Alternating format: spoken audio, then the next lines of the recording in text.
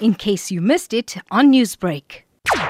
And as the protests grew, India's ruling BJP party leader GVL Narasimha Rao argued the book by Salman Khurshid was an insult to Hindus. The comment itself is highly condemnable. It is a condemnation of entire Hindu religion. It's not purely anti-Hindu. I even consider it anti-Indian. Because being Hindu, as Supreme Court defined it, Hindutva is a way of life.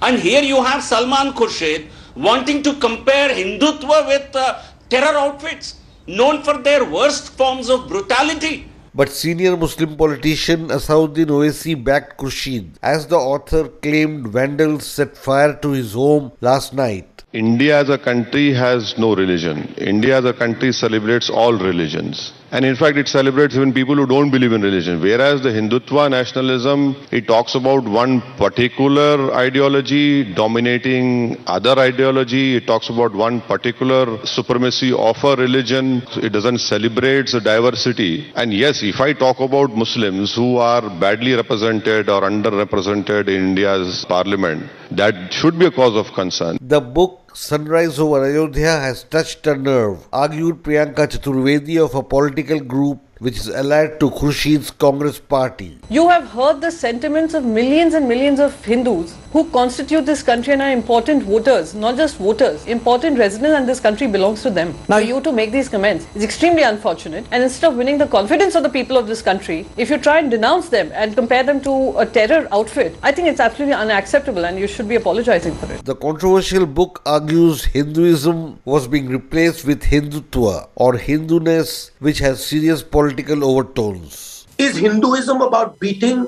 a Sikh or a Muslim? Hindutva, of course, is. But is Hinduism about killing a cloud?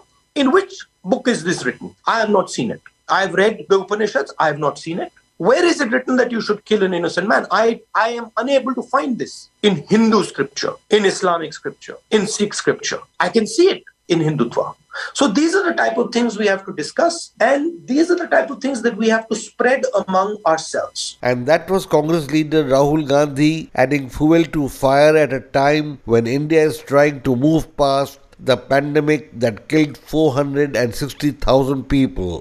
Newsbreak, Lotus FM, powered by SABC News.